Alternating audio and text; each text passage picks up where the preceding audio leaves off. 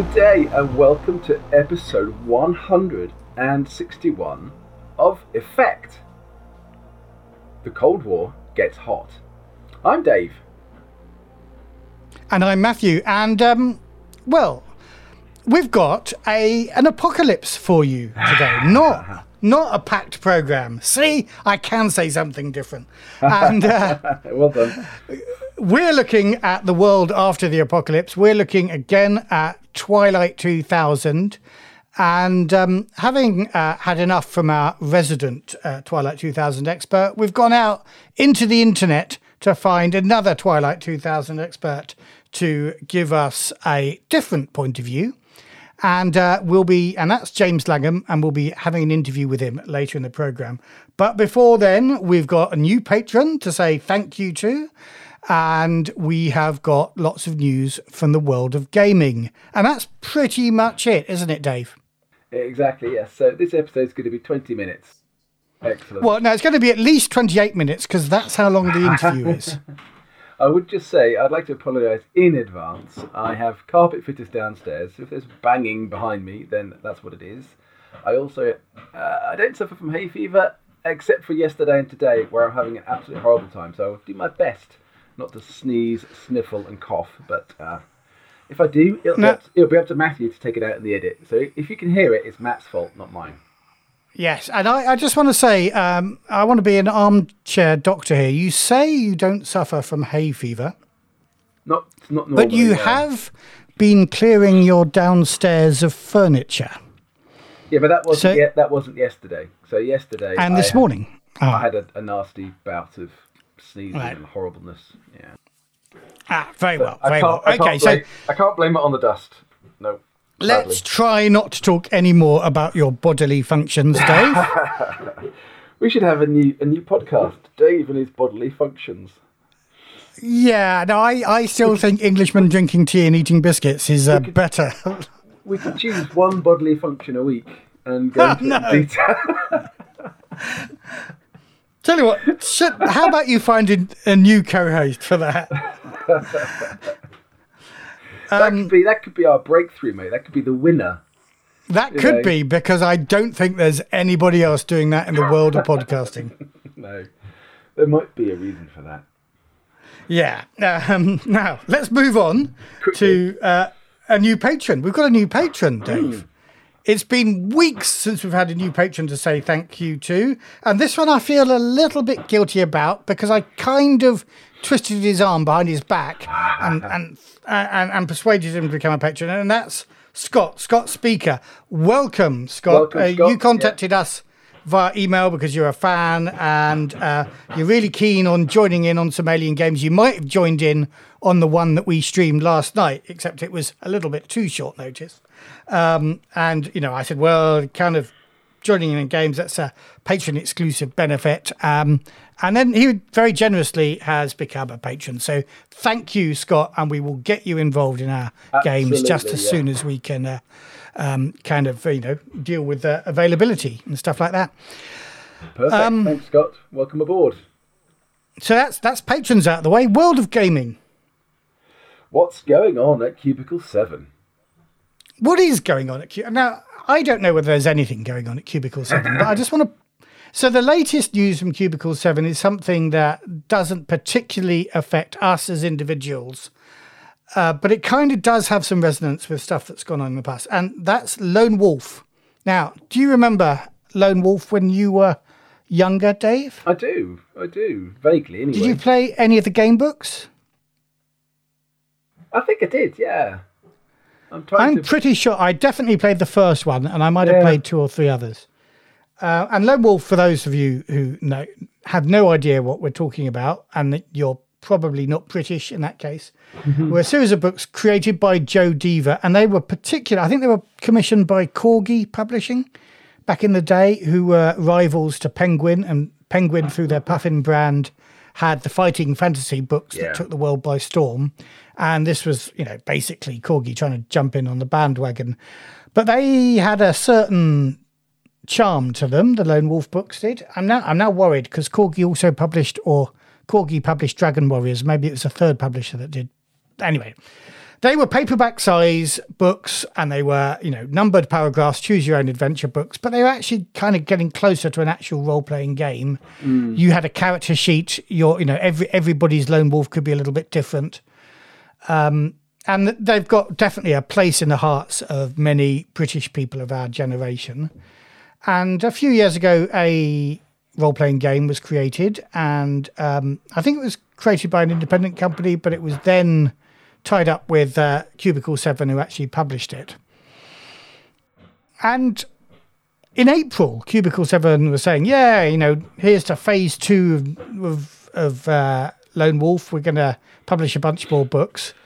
And then just last week, they said, due to unforeseen difficulties or something, I should maybe get it. We're no longer going to be publishing it. Everything on drive-through is a sale, which,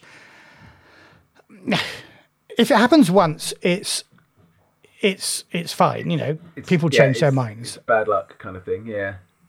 But this is the second time that Cubicle 7 have done this, because not many months ago, they were talking about doing the second edition of The One Ring. And now the second edition of The One Ring is being published by Free League. And it's the same thing. They announce second edition, and then suddenly, due to unforeseen circumstances, they stop it. And now, they announced a swathe of books for I do wonder, though, with The One Ring, did Cubicle 7 jump the gun? Because it wasn't a contract at that point, because the contract then went to Free League. So I honestly don't know. I mean, we've interviewed Francesco, and he has been very discreet about whatever went on. And I don't think anybody necessarily is ever going to find out the circumstances around exactly what went on. Fair enough. But it feels to me, I'm sure Francesco was talking on the in those days the Cubicle 7 forums about his plans for the second edition. So I don't think they just jumped the gun and made an announcement they shouldn't have made. No. I don't think we'll ever know. But I just wanted to raise that question, and if anybody does know, maybe they can tell us, and then we'll broadcast it to the world. No, I'm really curious, and even if if somebody shares the story with us on a strictly no broadcasting basis, I'd love to know off the what's record, going on yeah. there. And they've just announced a new edition of the Doctor Who role-playing game. So I'm praying, because Dave Chapman is a friend of the show, and he's just been given a full-time job by them to work on the Doctor Who thing. So I'm praying that in a couple of months' time, we don't suddenly say, due to unforeseen circumstance, the license going elsewhere. So I don't think I've ever played a Doctor Who role-playing game. And I'm not sure, actually, as a game, it particularly excites me. Actually. So I've not played the new one. There was one by Games Workshop years ago. Do you remember that? Yeah, I do. I remember that there was a number of iterations, wasn't there? But I said, for some reason, Doctor Who's never really gripped me as something I've wanted to roleplay. Well, no, and I think there's a fundamental thing there about you're either, I don't know, do you just play companions? Or does somebody get to play a Time Lord? And then I'm all for unequal player groups. I love it. But that thing where one person's effectively a god and everybody else is pretty normal, I don't know. Yeah.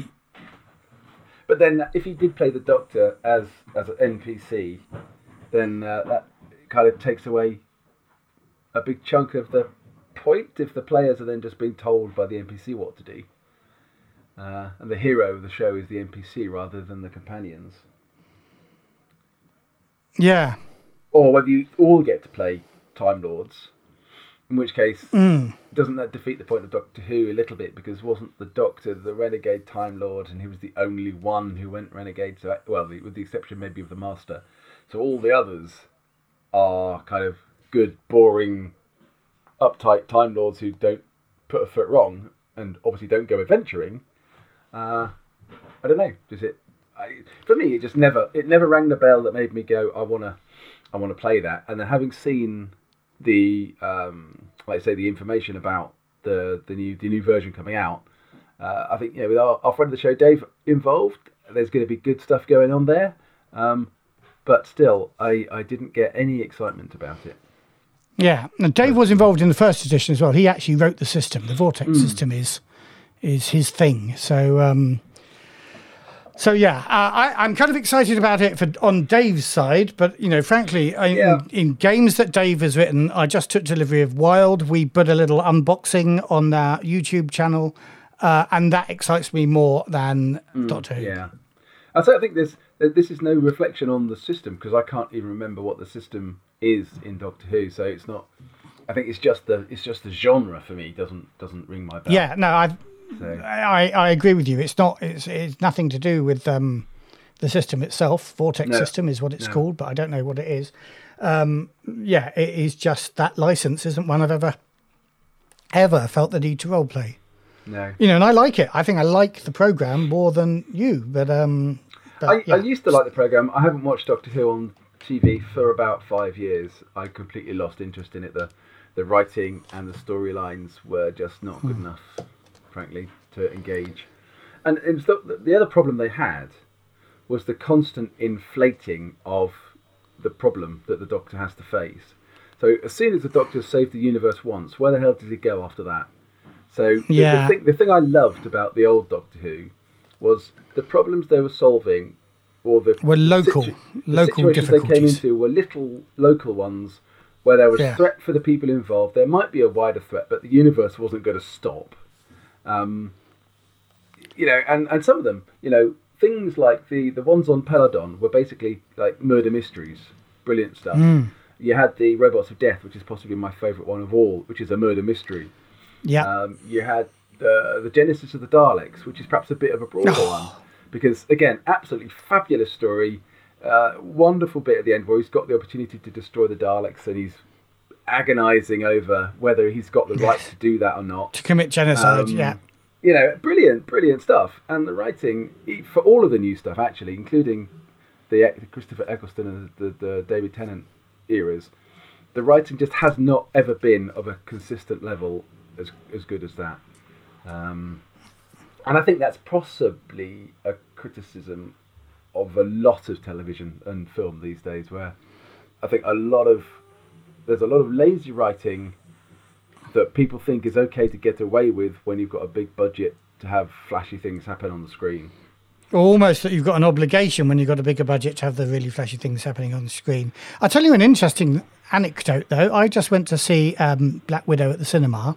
Yeah. And, in a way, although they try to inflate the importance of that to suggest that all this time, spoilers, the bad guys been controlling the world. They didn't need to do that. It was a local family story, and it was great. And, nice bit of character work there. Also some great action scenes, a lot of CGI, but, it seemed to gel for me. But at the end of the day, I was thinking, well, that's an entirely inconsequential story about a character that we know is dead. And although I liked it very much and all the parts were great, the film didn't do anything for me. So perhaps I've been spoiled by the Avengers saving the universe too many times. Possibly, yeah. It's as an interesting aside, I've recently come across a film critic on YouTube called The Critical Drinker. Yes. And he's very forthright in his views. He's pretty and good, Scottish. Actually. He's Scottish, yep. And he basically shits all over Black Widow and lots of other things as well. Yes, now you see, I find him objectionable in that regard. Sometimes when he loves a film, it's great and he's hilarious. When he's shitting on a film, Black Widow doesn't deserve to be shat on, actually. I think it's a great film, except for the fact it's kind of inconsequential. Yeah. And I'd like to see him do better, either with script writing or whatever. No, I think that's fair enough. I think I find his criticism is disgusting, actually. Okay, but his love is fabulous. So when he's enthusiastic about a film, I could listen to him all day. So I think his criticism actually quite often is pretty good.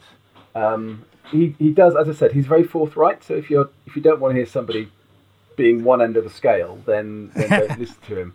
My criticism for him is there are things that he'll criticise on a film that he hates that he'll brush over on a film that he loves. On a film he loves, yeah. So the fact that actually the most of the films he loves are films that I love as well, I kind of accept. I kind of let him off that. But I haven't seen a lot of the films that he's critiquing, so I can't really judge on whether what he's saying is fair or not. But it's entertaining, and it's quite. I think he's definitely entertaining. But I think he's when he's speaking positively, he's a lot more entertaining than when he's speaking negatively. Yeah. Well, I guess it's interesting, isn't it? If he's speaking negatively of something that the viewer actually loves or thinks is really good, then that might be slightly harder to take. Yeah, but I mean, he does, as you say, the films I love, he generally loves too. Yeah. The films Black Widow is a perfect case in point. No, I don't love that film. It was fine. There were many good things about it. There were lots of inconsistencies and stuff that you might well expect. If you like, the main villain compared to the incarnation of that villain in the comics was very dull. All sorts of things I could point at about being negative, but I wouldn't lay into them in the way he does, and I think I think he's a lesser man for when he lays into stuff he doesn't like. Yeah, well, I guess that's his style, isn't it? That's what he's trying to. He lays into stuff. As I said, he's at one end of the spectrum in terms of how you deliver your criticism, which I think you're absolutely right. I think sometimes he goes a bit over the line, but quite often it's quite entertaining. Yeah. I'm not necessarily recommending it. I think there are things. I think there are things in there that some people might find objectionable. I think you have to take him in. Yes, he is definitely doing it in character. And his character, as I say, when he's enjoying something, I can really get into his character because he's hilarious. And I think he's trying to provoke a little bit as well. So if you don't want to be provoked, don't watch it. Yeah. Yeah. Anyway, we're not here to review YouTube. Cool. Where are we in the running order? Let me just check what we're meant to be doing. Tune of the day. No, here we are. So we talked about Lone Wolf. Another good thing. No, sorry. I wasn't saying that Cubicle 7 losing Lone Wolf is a good thing. But there's a good bit of news, I feel, which is that the Trove, the RPG piracy site, seems to be shut down. Seems to be, I say, because I was just checking up on whether it still was shut down and found some messages saying, oh, no, they're coming back. They're just rejigging their website. But yeah, I don't like the Trove.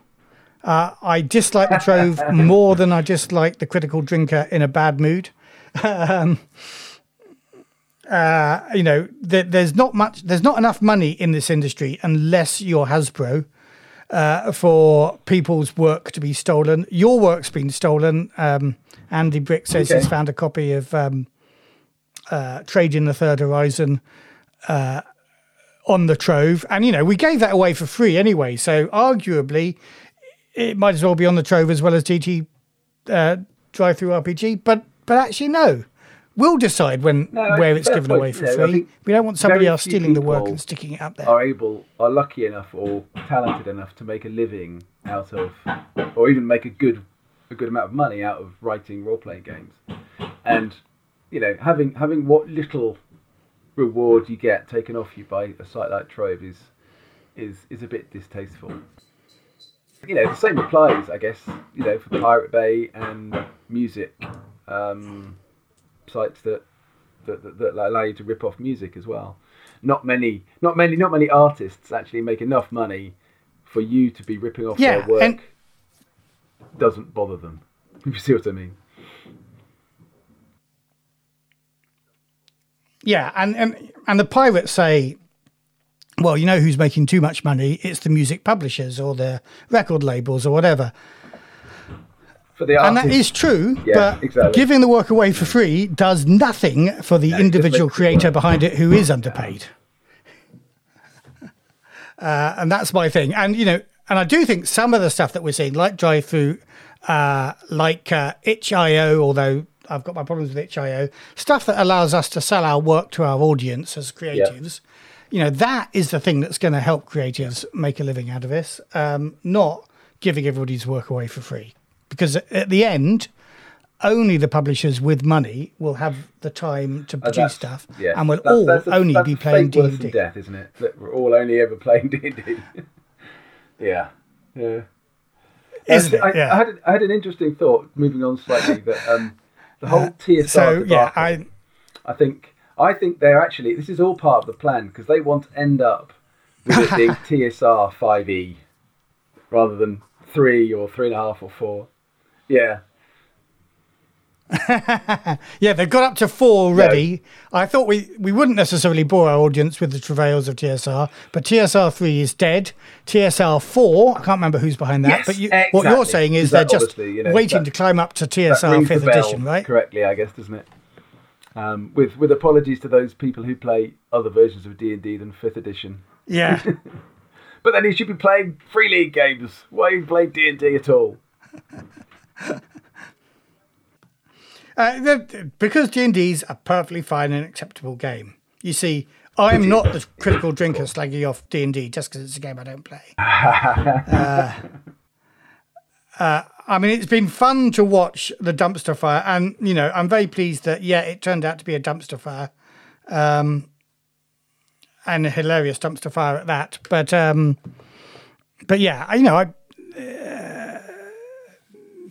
sorry, I'm running out of thread here. I was going to go back and find the TSR 4 announcement, but instead I found the Cubicle 7 Doctor Who second edition announcement, and that's fine. We'll cut this out of the edit anyway. Yeah. So, we need to keep making you look professional, don't we? And that does take quite a lot of editing. Right. Yeah. That bit we'll leave in. Where are we? Next thing. Next thing. Our friend and patron. Excellent news. Andy Brick has got a supplement published, and I believe it's the first supplement for the D sanction. It is. It's also, after 40 years plus of trying, Andy's finally done something good enough to get it published. Well done, mate.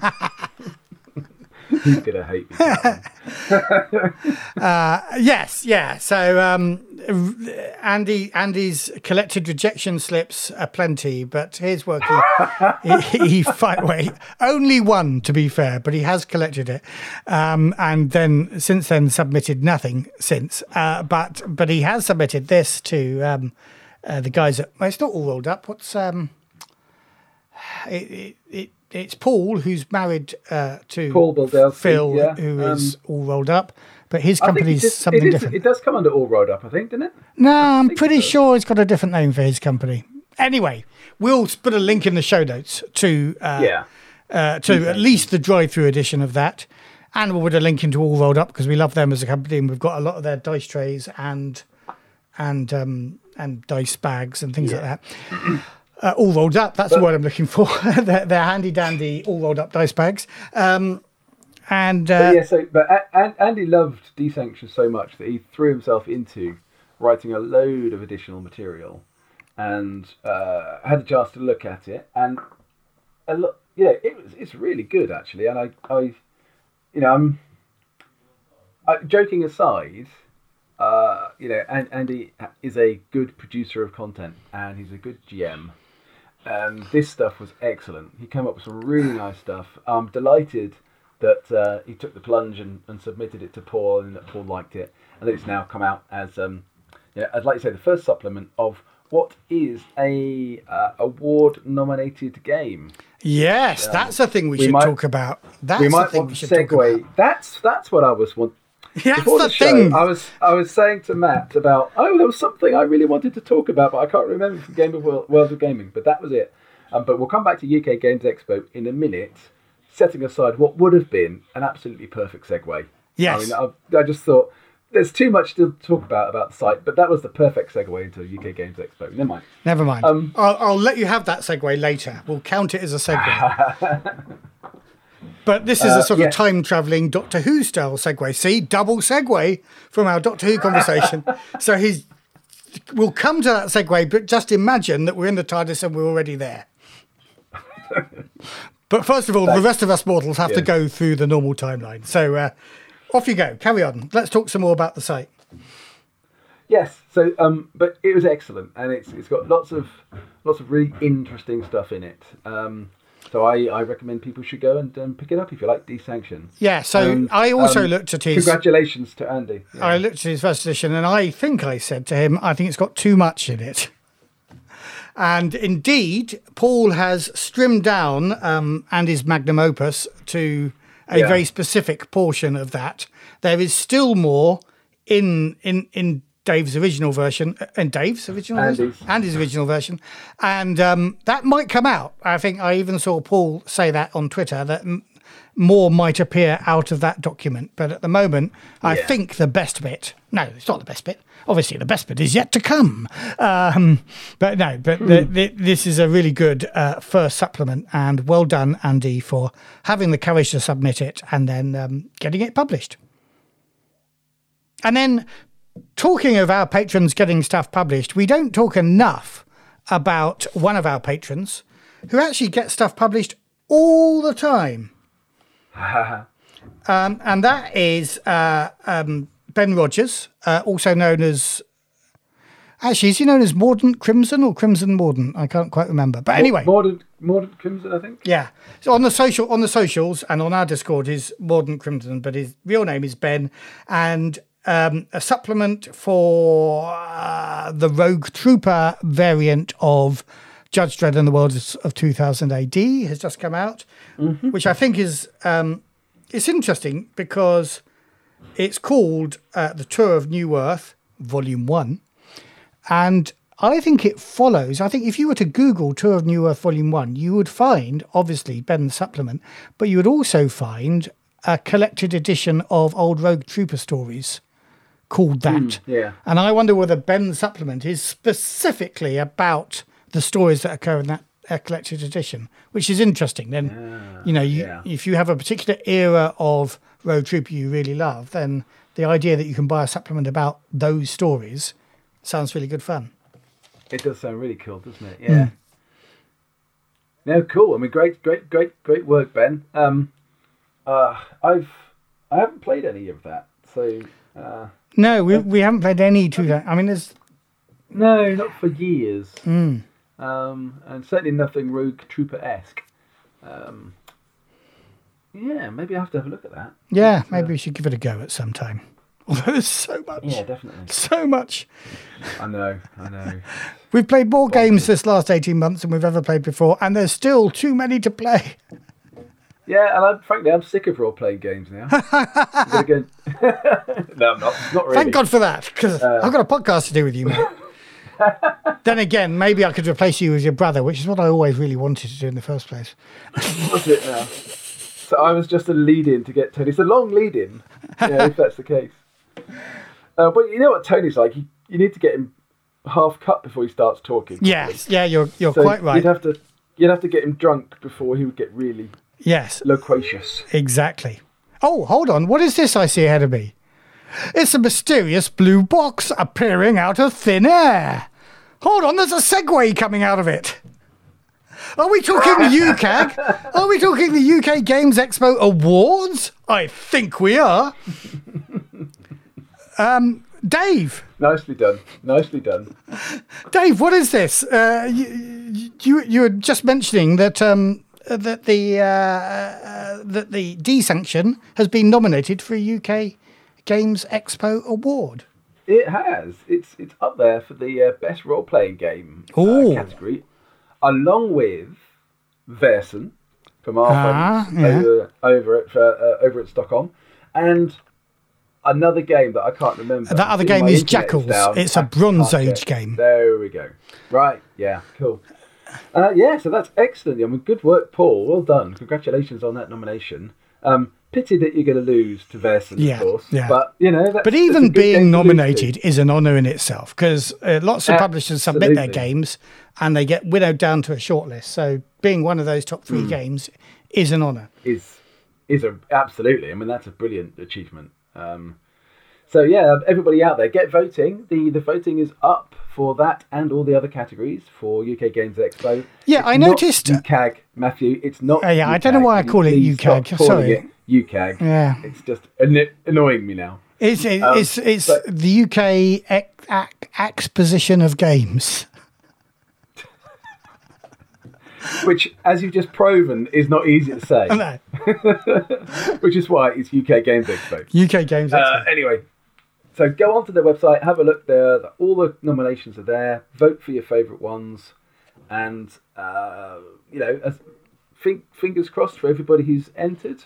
I kind of hope that Versen wins, because then we get to go up and collect the award. Ooh, yes. Yeah. That's a very good point, actually. Yeah. So fingers crossed, everybody get out there and vote for Vason, just so that I can get Dave on stage and mock him. Oh, yeah. No, that's fine. I'll be honest. I'm happy to do a long speech on stage about how wonderful it is to get this award and all that. Yeah. So, yeah. Yes. But we shouldn't get ahead of ourselves. Let's not get ahead of ourselves. And competition in that category. Just thinking about what sort of smart shoots did I wear for the award ceremony. No, but should we hire some tuxedos or something? Yeah.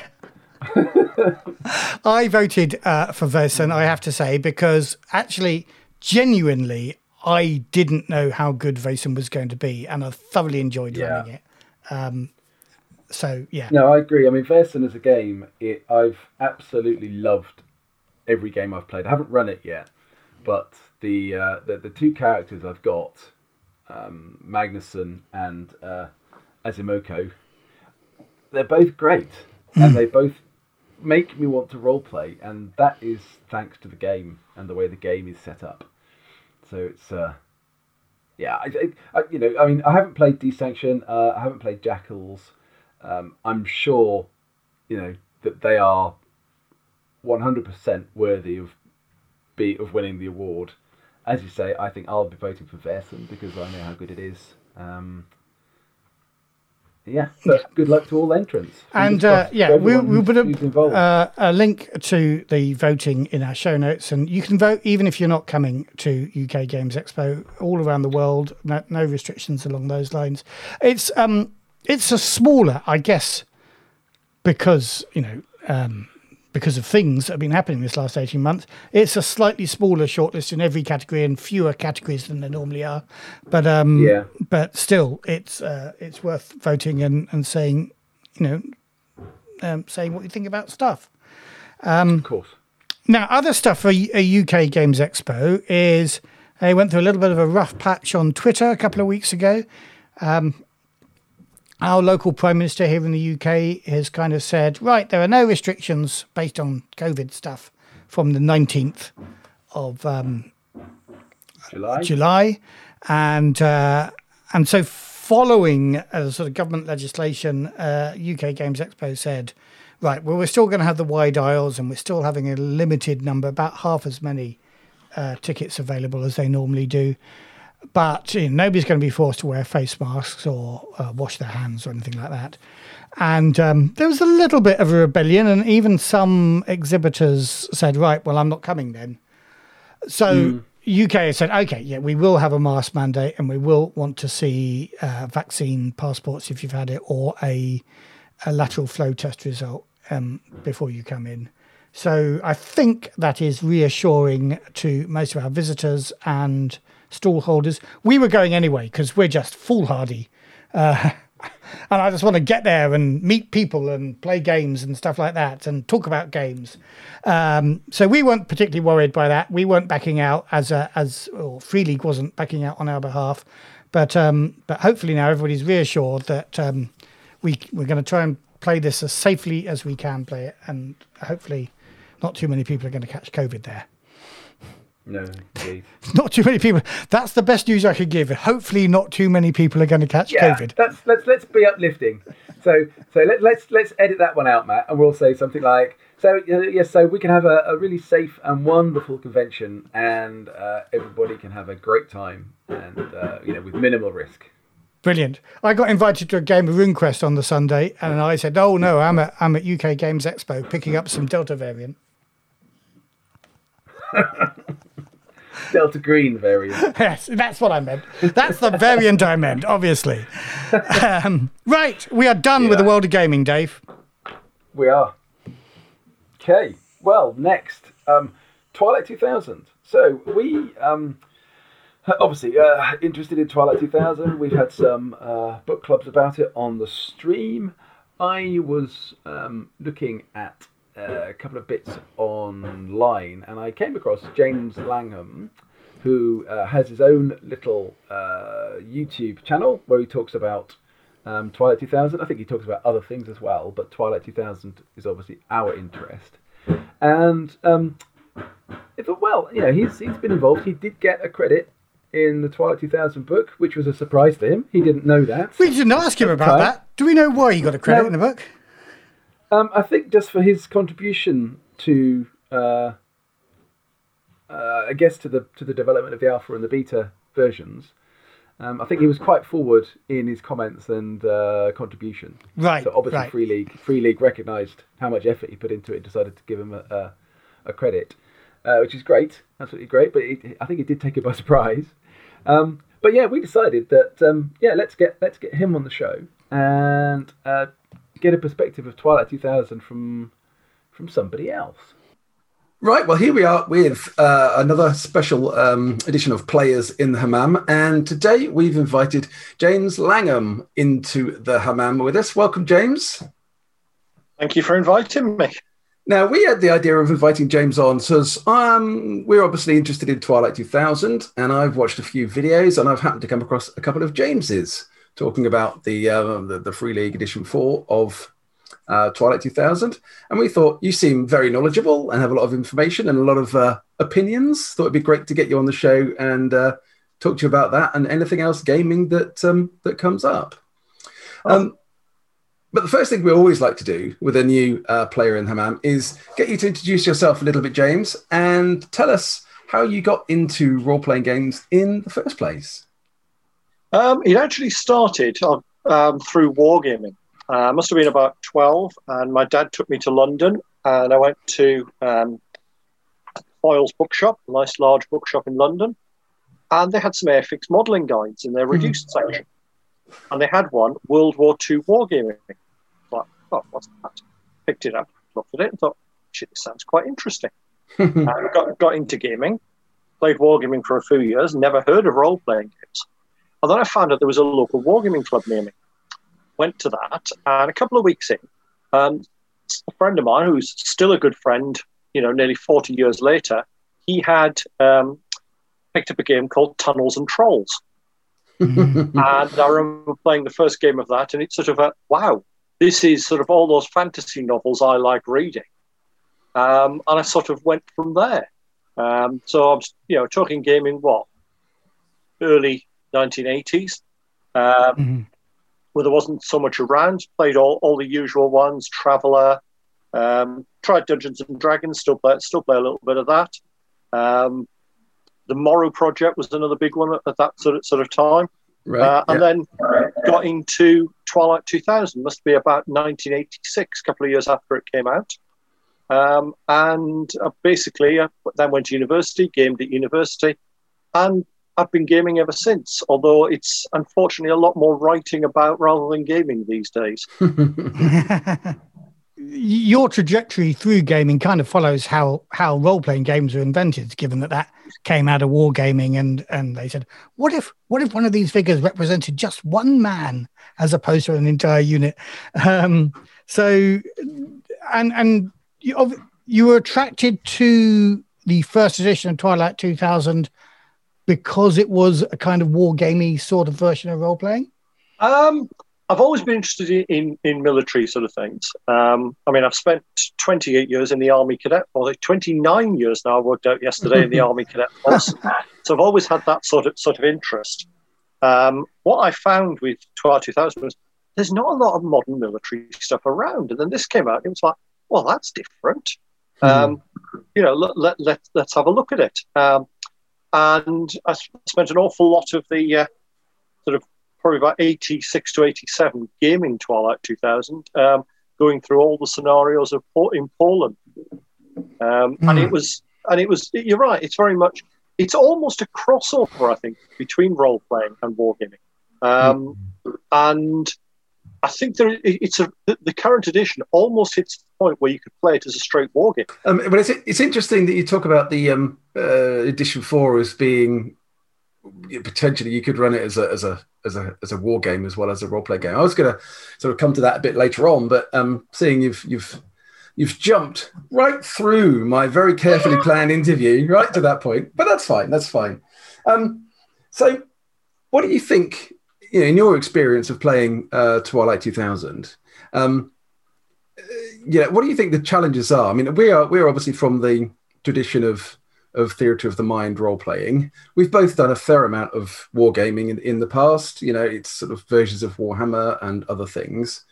And we've played Twilight 2000 in its first edition, haven't we? But as a role player with a game like that, you say is kind of equally powerful for sort of mini kind of wargaming. What do you reckon the kind of the key challenges are to make it feel personal? I guess is the question. How do you get that personal platoon level or company level experience for an individual player? Yeah, one of the best things I ever did was I sprang it on players who didn't know the background. And they are part of the 5th Mechanized Division, just launching at the last offensive of the war. I didn't actually tell them how it was going to end. And they were having great fun. It's like, we've got this. They got started to get to know some of the characters. And then the Russians arrived. And all these NPCs that they've come to life are dying left, right, and centre. And the players were actually walking out almost shell-shocked. So I think that's a nice little trick if you've got new gamers. There's probably going to be quite a few with the new edition. So that might be a little trick to use. For me, it's very much about the personality of the characters. Realistic characters are going to make this a realistic game. The conflict between what they want to achieve and what is there will make a big difference to them. And I do like sort of some of the ideas that have come in the new edition. Particularly, I quite like the empathy sort of side of things, where having a high empathy is not necessarily a good thing for your character. I think that's a nice little role-playing mechanism. Not if you want to finish somebody off, that is, anyway. Yeah. I mean, because I think that is one of the problems you sometimes get is players will do what is best for the from a gaming perspective, and this pushes them a little bit more towards the role-playing side, which I think is quite nice. Which is good. Now, so have you played every edition of Twilight 2000? I didn't play 2013. I've picked it up since. I've never played it. I couldn't quite get into it. Background-wise, I've sort of hybridized the first edition and second edition and 2.2. I did look the other day through my consolidated background, and I think it's now something like 213 pages long.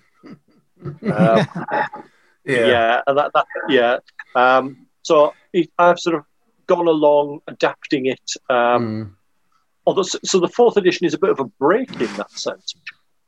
And in some ways, I'm quite liking. It means I haven't got all that baggage to start going back through and checking. I can start from scratch, if that makes sense. Yeah. If Thomas was going to get you to do that for the book, that 213 pages would need to come down to about 750 words. There's some bitter experience there. Yeah. Not that I'm feeling bruised or anything. I did at one point actually count up how many pages I'd written across the various editions and sort of, actually got around to typing up rather than just notes. And I've realised there was more than the original game. It freaked me out. It's often the way. Sorry. You're contributing still to the community because, as Dave mentioned, he discovered you on YouTube and you're putting quite a lot of videos up there, quite a lot of content there, and quite a lot of views as well on all that sort of stuff. You didn't create this YouTube channel just for Twilight 2000, though, am I right? No, it all came about really during lockdown. That was when I sort of started with it. I was sat at home. I worked for St John Ambulance as a first aid and health and safety trainer. So obviously all our courses were cancelled. We were furloughed. I was bored, sat at home. There's only so many online courses that you can do before you sort of run out of things to look at.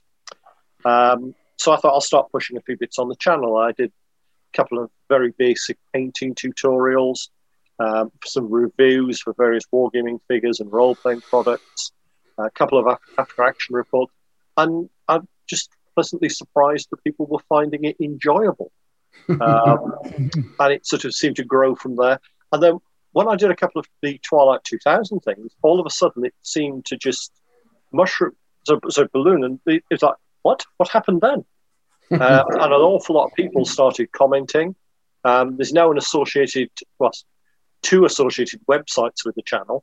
The main one from the point of view of Twilight 2000 is Cold War Goes Hot, which has got sort of some other role-playing games and stuff for Cold War on there. And also I'm doing more and more with the War Games 7 Days to the River Rhine, including some army lists for Twilight 2000 for it. And I'm actually, tomorrow night, interviewing Roger Garish, the author of that, for the channel. Cool. Excellent. I think the biggest shock I had was, as it was working, was when I was speaking to Frank Frey, and he went, "I'd love to do an interview with you." With me? And it was like absolutely shocked. And next thing we know, there's an hour-long interview with him on there, which was cut down. I think the original was 2.5 hours. So we'll put links, of course, in the show notes if you provide them for us. Actually, maybe obviously we've already linked to your channel, but maybe there's particular videos and the websites. So no, just come and watch all of them. We'll put some in there. So you've got quite a viewership, shall we say? Now, there's interesting discussion around Twilight 2000. I've never known so many.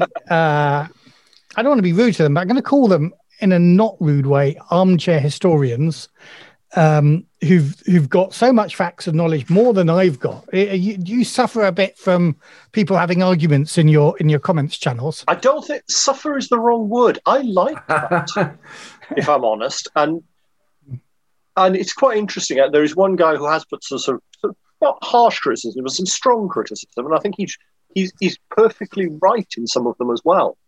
And offline, we're having great chats about things. It's the thing with Twilight 2000. It's a game that's got a history.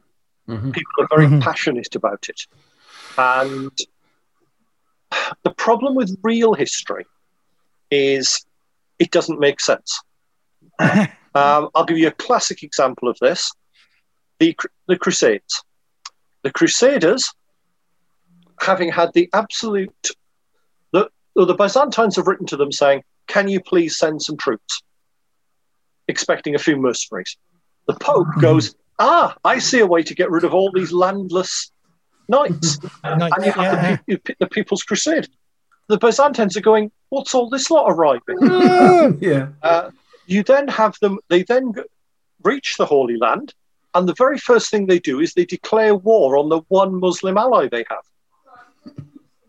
Now, if you wrote that into a role-playing game, people would say it was ridiculous. Yes. And the whole of I think our patron Thomas should take note of this. The whole of history is like that. A good friend of mine, Neil Grant, the one who I've known for 40 years, has written a Victorian science fiction. And he said, the only way I can describe Spanish history in this is it's daft. And it was toned down from real life. Yeah. Yeah. This is the problem. Yeah. And armchair historians, and I class myself as that as well, we all have, well, I wouldn't have done that. And I think sometimes some of the background is, okay, why could that happen? And come up with a plausible alternative or a plausible rationale. And you then get some fascinating things going on. Mm. And of course, one of the challenges of role-playing games is it's all about what would I do? Yeah. So we give ourselves license to say, well, we're going to make rational decisions based on the information we know. And then and then you get embroiled in these arguments about would this have happened or that have happened. But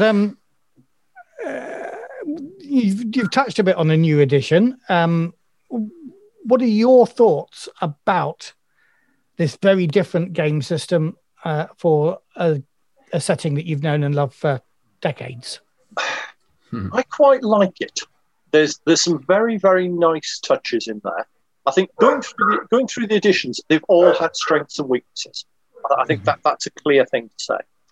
I think with this edition, there's obviously the background is completely different. I think that's probably the thing that's upset people.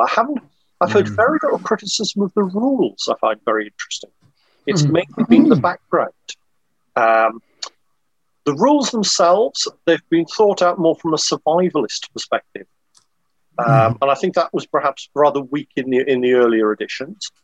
You've got more to that. The interaction and the empathy side is quite nice. Rule mechanisms are simple. I know some people don't like the sort of the varying dice, but I got quite used to it very quickly, and I think it plays nicely for me. There was a lot of feedback went in on the alpha, and I think I really did take a lot of that on board. There were things that they've kept which people didn't like, but if you can produce a game that everybody would like, you'd never see another role-playing game because that would be it. Yeah. And you're not a gamer unless you play around with the rules, you make adjustments, you introduce new things. Every gamer does that, and every war gamer does that as well. Yeah. Yes. And of course, people can, port the old if they really like their history. You've got your 200-page document. You could just say, right, this is the background we're playing in my campaign, and live with it, everybody. But it's interesting to hear those positive comments about the rules. Again, touching on what Dave talked about a bit earlier on. Weirdly, I feel these are slightly more wargamey rules than first edition. I think we only played first edition with Andy. I can't remember whether he took us onto the second edition. He will probably correct us in the comments when we put this out, but or in the Discord. But I think we only played first edition, and I mean, apart from the fact that all games of that era were slightly wargamey. This one actually comes with little cardboard counters and maps and things like that, which I don't think we ever used, did we, Dave, when Andy was running the game? Not that I can remember. No, again, I think we always focused on the role-playing elements rather than the sort of the more wargamey elements. Yeah. I think all the editions, you had the option. If you remember thinking back to the first edition, you had Twilight Encounters, which brought maps and counters in. Yes, yeah. Plus you had the Last Battle board game that GDW brought out. Second edition, you started getting the maps and things for that. If you think back to some of the something like Merc 2000, a good chunk of that was actually maps for you to use. Yeah. So I think it's been there. I think very much like you, I very rarely use maps, or I used a quick sketch map. Yeah. The maps were much more the higher level campaign type things. Yeah, I think there's definitely something about having a map to allow your players to do some sort of tactical thinking without it, or strategic thinking, without it having to be a tactical game. Yeah. And I like that because I think that really brings another element to the role-playing experience. If you can think tactically and then have your tactic work, then it's much better than, say, your D&D hack and slash where the tactic is walk in and hit it until it falls over. Yeah. I think actually maps and counters can limit the game. I mean, I'm thinking back to cadetting when you're teaching the cadets a section attack. As soon as you come under fire, you're down prone. There's no two ways about what. You're either down prone or you're knocked prone by a bullet. Yeah. If you're down prone, your visibility is lousy. You can see very little. And using the maps and counters, I think you're too aware. I'd rather describe what we can see. And I think that gives bizarrely, I think that gives a more realistic game than actually having the maps and counters and moving them around. Yeah, Certainly for that right. personal experience. Yeah. Wargamers are always trying to create the fog of war so that they don't have the God view that they actually physically have because they're sitting at a table looking at figures. So that's a very good point. I have one more question to ask you. And this is, as you'll know, we are, Dave and I, shills for Free League. This is one of many Free League games that we've bought. Is this your first Free League game? It is, because I came at it from Twilight 2000. And I'll be brutally honest, no matter which publisher had published it, I would probably have gone out and looked at it. You've gone for it? Yeah. And I am starting to look at some of the others now, thinking I might pick some of these up. Excellent. Any particular ones that you want to name? There's none jumping out hugely, if I'm honest. They're all sort of level pegging. I suffer from the big problem of being a gamer. We have mountains and mountains of games that are never played. Yep. I've got board games that are probably 15, 20 years old I've never got around to play. So what I don't want to do is pick up a game that's then just going to sit there. So when I have a bit of time, the classic gamer answer there, I'm probably going to look through the reviews of the different ones, see what they've got. I've got to be honest, if I had to pick one at the minute, it's probably going to be Aliens. That's the right answer. There's some very good writing in Alien by certain people. Very good adventure. Well, I've always liked that background, and I still remember the book that came out around the time of the second film, the Colonial Marines Technical Handbook. Yep. Which, if you remember, it was absolutely brilliant. And it was great fun spotting the quotes where they'd actually borrowed them from. There's one quote in there that's literally almost word for word off a Vietnam War quote I came across. And it had lovely little bits like trying to fire these support weapons prone. And someone actually did work out a correct firing position using the feet to limit the arcs of fire and things. It's like, this is somebody who's thought this through. And I can see that sort of the style of gaming being fast and quick. I think it could be quite an interesting little game to play. Probably more. It's almost more wargaming than role playing, if that makes sense. In that for that one for me. Well, what do you think, Dave? I mean, particularly the Colonial Operations Manual, the Colonial Marines Operations Manual that will be coming out in time for UCAG, UK Games Expo, I should say. Just got to put the plug in. That is kind of wargaming, isn't it? I think it, like I was saying earlier, it lends itself for tactical thinking at a small squad level rather than being wargamey, I think. But it definitely allows you to have an example on one of the playtests. The guys just stormed into this compound where they had to go and investigate what was going on. They got over the wall. They immediately got into a firefight. One of them was killed. The NPC expert with them was killed. And then they climbed over the wall and ran away. So they could have been a bit more tactical about how they approached that particular mission. So I think it gives you that option. But yeah, I think my problem with that is I always think tactically because of my background. Yeah. So I do sort of automatically think fields of fire, cover.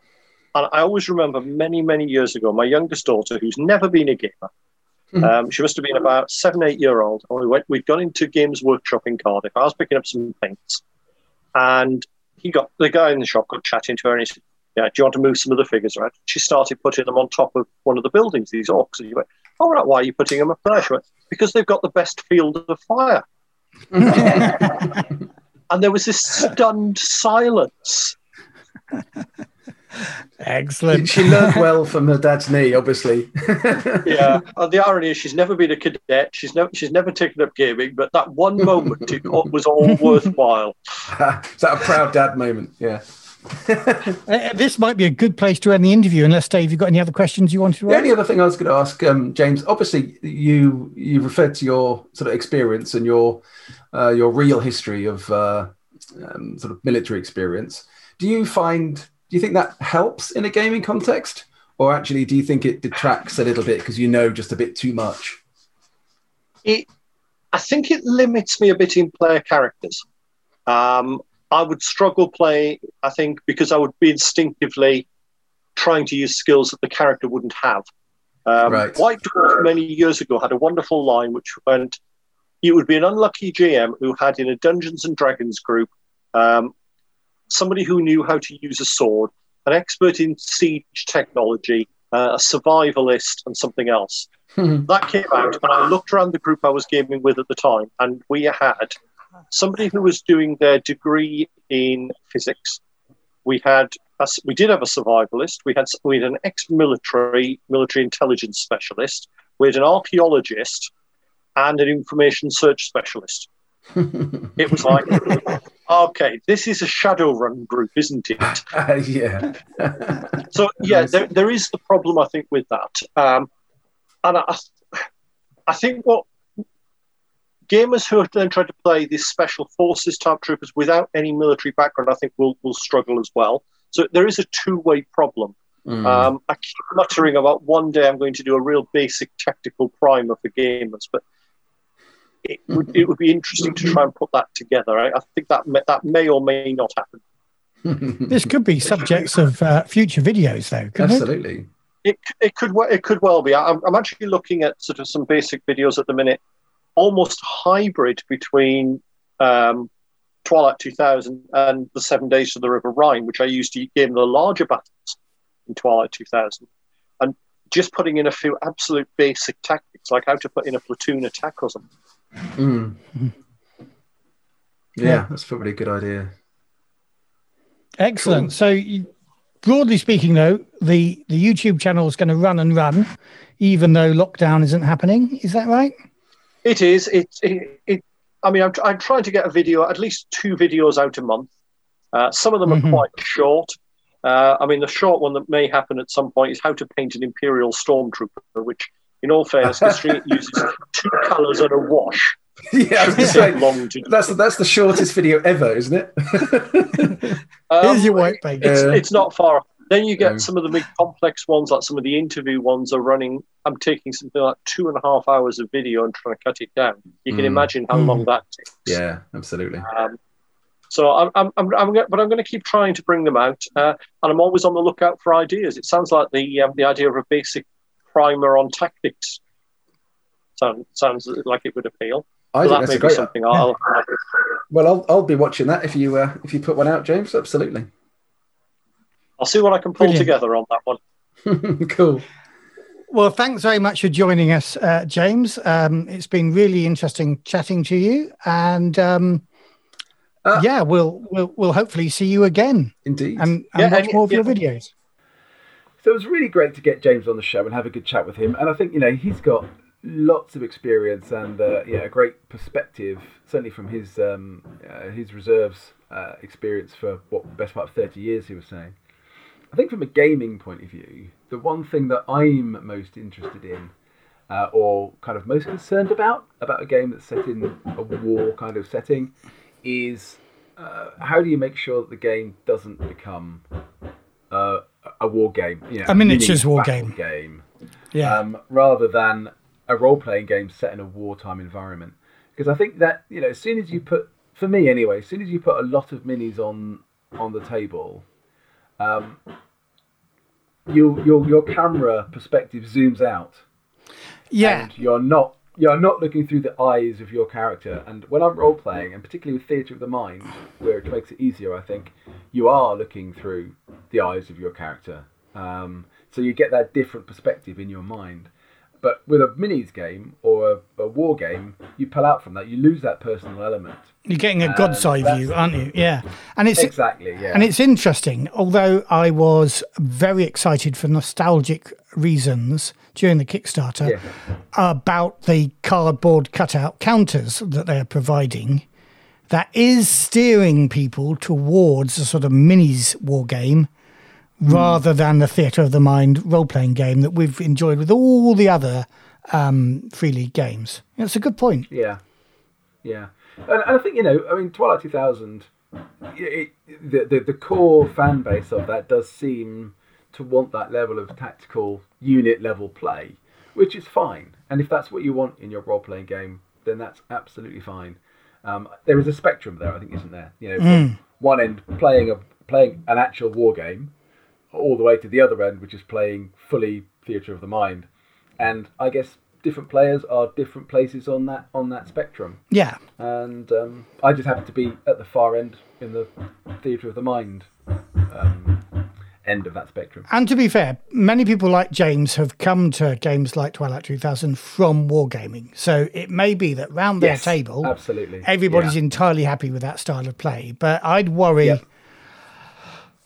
about introducing somebody to role playing if that's the way you play around your table and you get a new person in and they've said, oh, I've heard about this Dungeons and Dragons or whatever, and then you sit them down at that table and you play that game. I think they might get a very different impression of role playing as a whole. Yeah, I think that's a good point. But I think, again, for me particularly, because obviously I'm still working with Firelock on War Stories, there is definitely a thing about allowing your players to think in a tactical way and be rewarded for doing that, whilst at the same time not having to roll dice and do lots of complicated stuff to tell you what all the other NPCs in your company are doing, or how the battle is going half a mile away. Keeping the story focused on those individuals rather than focused on what's going on around those individuals. Yeah, I think is the key for me.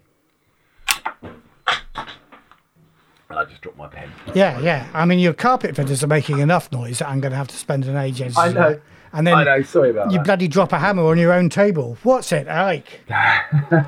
Well, I tell you what's it like is it's like the end of the programme because... it is, isn't it? Let us not subjugate our poor listeners to any more of your carpet being installed. Subjugate or subject? Subject. Yes. Subjugate. That means you can, take power over them. But we do have power over all our listeners because you've heard it here first, guys. Matthew wants to subjugate you. I was right the first time. You are right. But moving on, what are we going to talk about next week? Well, in 2 weeks' time, we are at UK Games Expo. Oh, so I have an idea about that. Well, so did I. What's your idea? Well, so my idea is that we take your little portable recording thing along and we record little 5 or 10 minute segments as we're going through the weekend. Through the whole weekend and then edit them together. As the mood takes us when something comes up and we think, oh, this is a good conversation. Yeah, and so when I go out to collect the prize for Vaesen, you can be at the bottom of the stage kind of recording it all on the little recording thing. I think I'll be the one going up to collect the prize. Who's done most Vaesen writing out of the two of us? That's irrelevant. Who's done the most Vaesen playing out of the two of us? Me, because... No, I've done more. I've been GMing games that you haven't even been in. Yeah, but that's GMing. And I've been paid to do it by the guys at Free League. So I am the Vaesen king. Anyway, we'll have this debate later. But yeah, that's a great idea. Well, in which case, then I'll have to beat you up, tie you up, and hide you in a cupboard. Then, so it's fine. No problem. I can do that. Well, we can talk about that after the show as well. So, that's our plan then. So I think our next one will be a little bit late. It won't come out at the weekend because the weekend we will be at UK Games Expo. Busy. But after the weekend sometime, we'll edit everything we've recorded together into a fabulous program. So it was like you were actually there, but without any COVID. Excellent. Well, I'm kind of hoping that we'll be there without any COVID anyway. Yes, yeah. And I really hope that a lot of people feel comfortable enough with the measures to come along and look forward to meeting a bunch of people and having some really good conversations. We will be at the Free League stand. As you know, we are representing Free League for this trip. So come and find us. We're in a good spot this time, so we should be easy to find rather than tucked away in the corner as we were a couple of years ago. So come along, find us, have a chat, buy some stuff. It should be great. Should be fun. And if you are planning on going, why not tell us on our YouTube channel? Not our YouTube channel. Well, you can tell us on YouTube as well, but you can tell us on Twitter or Facebook or directly, whatever you want to do. If you're coming to UK Games Expo, we would love to see you, and we would love to be pre-warned that you're on your way. If you're Andy Brick, that's particularly to you, because obviously we'll hide under the table when you appear. Yes, indeed. Oh, what fun. All we need to do is say goodbye, because we have got James to give our sign-off. We have, indeed. So, goodbye, everybody. Hope to see you at UK Games Expo, but if not, listen in a couple of weeks. And it's goodbye from me. May the icons bless your adventures. You have been listening to The Effect podcast, presented by Fiction Suit and the RPG Gods. Music, Stars on a Black Sea, used with permission of Free League Publishing.